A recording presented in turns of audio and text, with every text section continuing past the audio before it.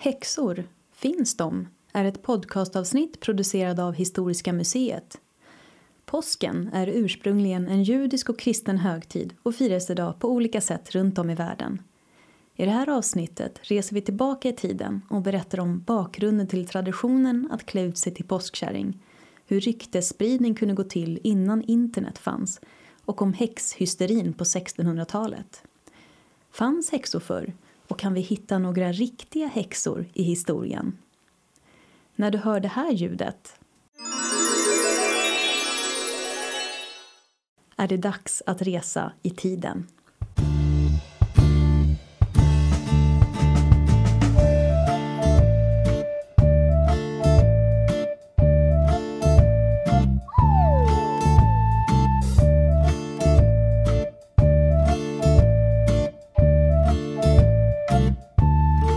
Häxor, finns de? Har du någon gång träffat en häxa?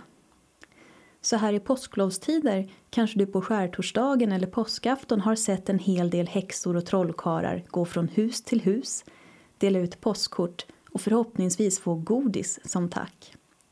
Då kallade sig visserligen inte för häxor eller trollkarlar utan för påskkärringar. En påskkärring är ett barn som klätt ut sig till häxa.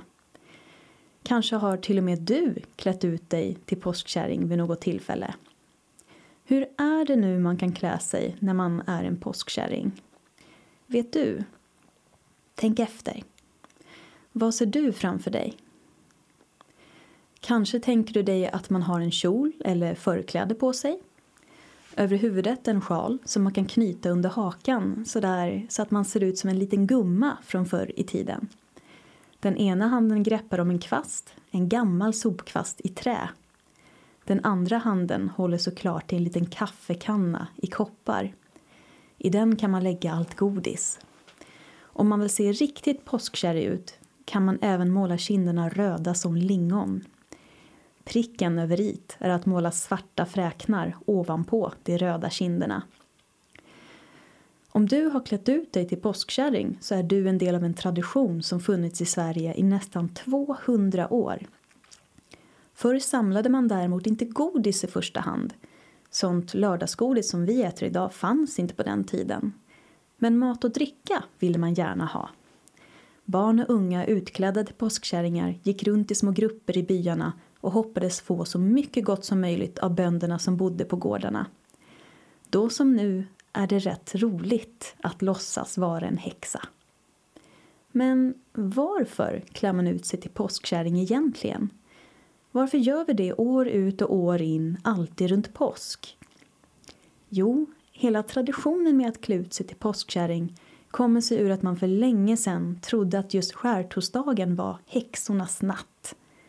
Det var då man trodde att häxor på riktigt flög på sina kvastar till det hemska och läskiga Blåkulla. Och det var inte roligt.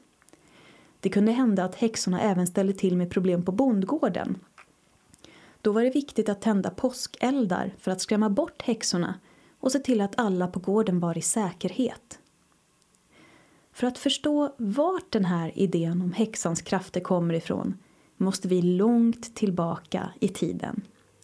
Jag tänkte nämligen att vi tillsammans skulle kunna leta efter häxor i historien. Så, ta ett djupt andetag så förflyttar vi oss tillbaka 1000 år och ser om vi kan hitta några häxor i vikingatiden.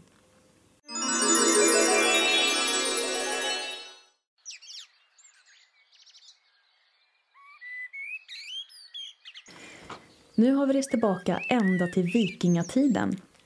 Det finns inga stora städer, inga bilar, mobiltelefoner eller mataffärer. Män, kvinnor och barn lever annorlunda än de flesta av oss gör idag. För att få mat på bordet är nästan alla bönder som bor på små bondgårdar. På böndernas åkrar vajar säd som sedan ska kokas till gröt eller malas till mjöl. Om det är fest kan mjölet göras till bröd som gräddas över öppen eld. I huset bor även djur såsom kor, grisar och getter tillsammans med människor. Kan du höra något av de djuren? Ja, Katter kunde man ha som husdjur under vikingatiden, men det var nog inte lika vanligt som det är i vår tid. Hur som helst, här ska vi se om vi kan hitta några häxor.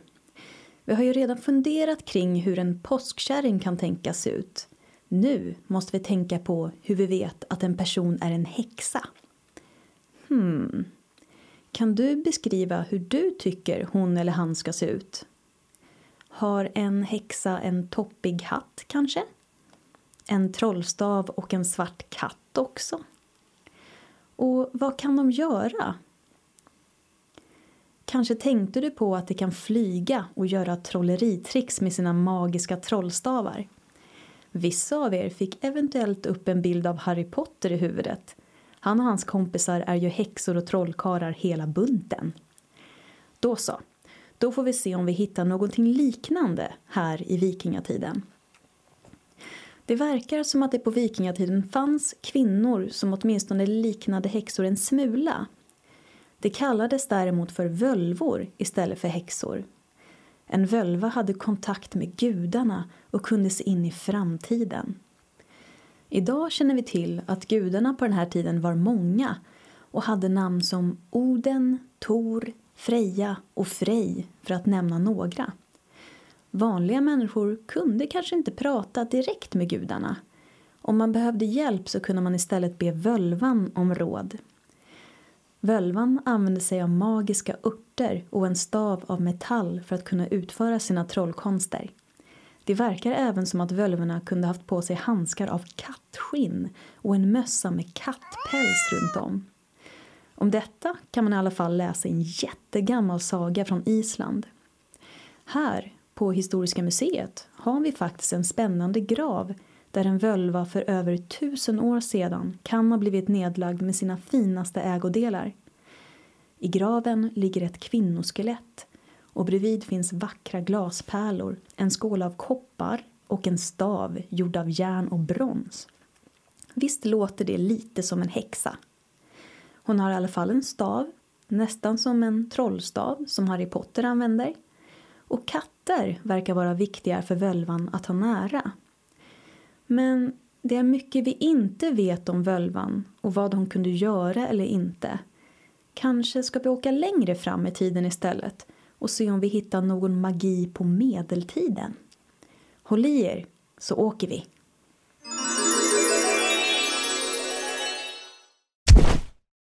Aj. Nu landade vi visst lite snett här i medeltiden. Min ena fot har blivit stukad. Det är nog bäst att vi letar upp någon som kan hjälpa oss. Här finns det tyvärr inga völvor vi kan be om råd. Under medeltiden fanns inte heller sjukhus, läkare och sjuksköterskor som vi har i vår nutid. Så dit kan vi inte gå heller. Här är det nog bäst att antingen besöka en klok gumma i utkanten av byn eller gå till ett kloster. Ett kloster är ett stort kristet hus av sten där munkar och nunnor bor. Och när jag säger munkar menar jag inte såna där goda små bakelser med socker på. Nej. Munkar och nunnor var människor som levde i klostren och ägnade sina liv åt att dyrka Gud. Vikingatidens gudar tror man nämligen inte längre på. Istället har människor börjat bli kristna. Då ska man tro på en Gud som bor i himlen och hans son Jesus. Men det är långt till närmsta kloster. Det bor däremot en klok gumma här i närheten, så dit är det nog säkrast att gå om vi vill ha hjälp snabbt. En klok gumma eller klok gubbe kallades det kvinnor och män som kunde hjälpa en om man var sjuk. Det använde sig av örtdrycker, salvor och växtmediciner för att bota olika krämpor och åkommor. Vissa kloka gummor och gubbar använde sig ibland av trollformler för att hjälpa människor med till exempel kärleksbekymmer och att få en god hälsa. Det känns lite häxigt, eller hur? Men under medeltiden gjorde man skillnad på snäll och elak magi. Eller som man sa förr, vit magi var snäll magi och svart magi var elak magi. Vit magi var inte något farligt för den användes ju för att hjälpa folk. Svart magi däremot var något helt annat. Den användes för att skada andra.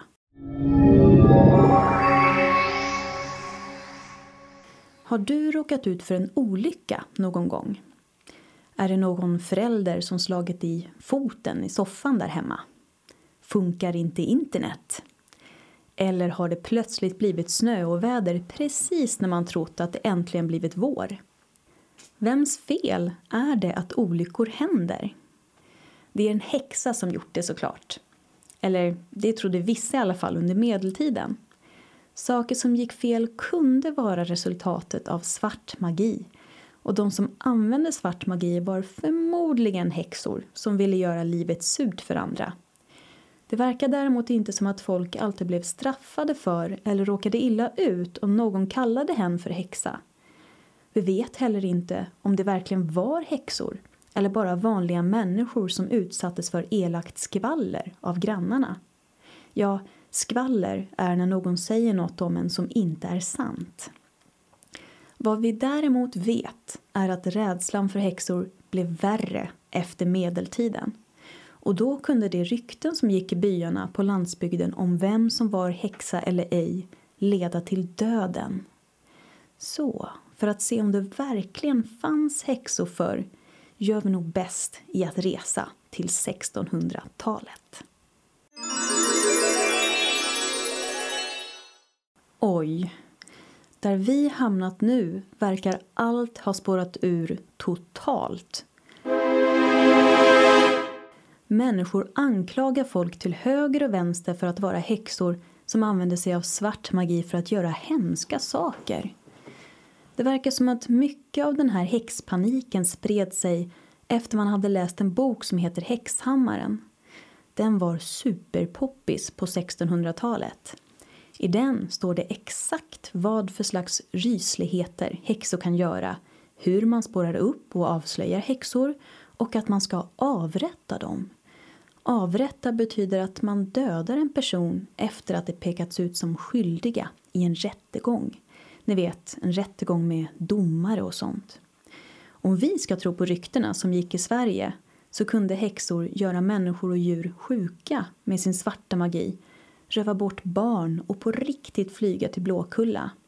Och det värsta av allt var att det hade fått sina magiska krafter från djävulen själv. Man tänkte sig att djävulen i helvetet, Guds värsta fiende, kunde dela med sig av sin ondskefulla magi till vanliga människor. Häxor alltså. De blev ett verkligt hot mot samhället och människors liv och levebröd. Man trodde även att häxorna samlades varje år i Blåkulla för att dyrka djävulen på obehagliga sätt. I Sverige var det ungefär 300 kvinnor och några män som avrättades för häxeri under 1600-talet där vi är nu. Det halshöggs och brändes sedan på bål. Kan du tänka dig? Många som erkände häxbrott utsattes för tortyr, alltså att man gjorde dem illa för att få dem att avslöja sig. Många nekade däremot och sa att de var helt oskyldiga. Oavsett så dödades de fastän det inte hade gjort något ont. Prästerna i kyrkan var också rädda för häxor och trodde att det genom att tortera och avrätta kvinnor och män som erkänt häxbrott gjorde så att deras själar hamnade hos Gud i himlen. Och såklart skyddade man resten av människorna i byn från fortsatta häxerier. Vem var det då som anklagade folk för häxeri? Hur visste man vem som var djävulens kompis? Det verkar som att det i Sverige faktiskt var många barn som inför präster och domstolar berättade om hur de hade blivit bortförda till Blåkulla av kvinnor i byn. Kvinnorna som pekades ut var grannar, döttrar, mammor och kompisar. I många fall kände barnen kvinnorna i fråga. Och när prästerna lyssnade på barnens vittnesmål fick de höra otroliga berättelser. Enligt vissa så hade kvinnorna flugit på förhäxade kor, vända bak och fram. Och väl framme i Blåkulla hade man festat med självaste djävulen. Vart Blåkulla egentligen ligger, det vet ingen. Vad vi vet är att ingenting är som det ska vara i Blåkulla. Där är allting upp och ner, bak och fram. Barnen berättar ibland om den mystiska platsen som en gammal rödmålad bondgård, där det finns ett rum förberett för fest. En hemsk och fruktansvärd fest. På det dukade träbordet serveras insekter till middag. Barn kokas i kittlar till magiska häxdrycker. Kvinnorna dansar rygg mot rygg, svär och slåss, och runt salen står män upp och ned och spelar trumpet med rumpan. Under de darrande golvplankorna ser man helvetets eldar brinna. Men tror du verkligen att det var så många personer som på riktigt var häxor och som festat med djävulen på Blåkulla? Nja, det verkar som att det här var helt vanliga kvinnor och män som egentligen inte skilde sig så mycket från andra. Och varför tror du att det var just barn som anklagade sina grannar för häxeri? Just 1600-talet var en tid då vuxna inte alltid lyssnade på barnen och brydde sig om vad de tyckte och tänkte. Kanske var detta ett sätt att få uppmärksamhet, mat och en slant av dem som verkligen ville fånga häxor. Prästerna i kyrkan till exempel. Säkert fanns det vuxna som fick barnen att sprida rykten om grannarna de inte tyckte om. Eller barn som själva var sura på vuxna som betett sig illa. Små barn har även, då som nu, livlig fantasi och kunde inte alltid skilja på dröm och verklighet. Under tiden då den här häxhysterin pågick var Sverige dessutom i krig och folket hade inte tillräckligt med mat i landet. Många gick hungriga hela tiden. Var det helt enkelt lättare att skylla alla problem på häxor i en tid som var så svår? Vet ni vad? Jag vet inte riktigt om vi faktiskt har hittat några häxor i historien. Kanske är det dags att återvända till vår egen tid. Nu åker vi hem. Äntligen hemma igen. Vilken tidsresa! Nu har du fått höra om vad som hände med de kvinnor och män som blev utpekade som häxor för länge sedan. Men, vet du vad jag kom på? Vi har inte letat efter häxor i vår tid. Tänk om det finns några häxor och trollkarlar här ibland oss. Nu blir det rättegång. Vi får se om du klarar häxprovet. Jag tänkte ställa dig några frågor som jag tog med mig ifrån 1600-talets häxrättegångar. Det här är exempel på frågor man alltså använde förr för att avslöja häxor. Om svaret på frågan är ja, så kan du räcka upp handen. Om svaret är nej, låt armarna hänga. Har du ett födelsemärke? En sån där liten mörk prick på huden? Det är djävulen som satt dig där för att visa att du är hans kompis och medhjälpare. Har du någon gång druckit te? Det kan ha varit en trolldomsdryck gjord med magiska örter. Kan du simma eller flyta på vattnet? Bara häxor flyter på vatten. Vanliga oskyldiga personer sjunker. Brukar du sjunga eller prata för dig själv när du tror att ingen annan hör? Det kan vara trollramsor för att kontakta djävulen eller en trollformel du använder för att förhäxa någon med svart magi. Hur gick det för dig? Var det någon som svarade ja på flera frågor? Då fanns det visst några häxor och trollkarlar bland oss. Eller? Nej, det tror jag inte. Jag svarade ja på alla frågor, men jag är verkligen ingen häxa. Men nu förstår vi hur lätt det kunde vara att bli utpekad som häxa för 400 år sedan. Tänk att helt vanliga kvinnor och män kunde råka så illa ut bara på grund av födelsemärken, te och elakt skvaller.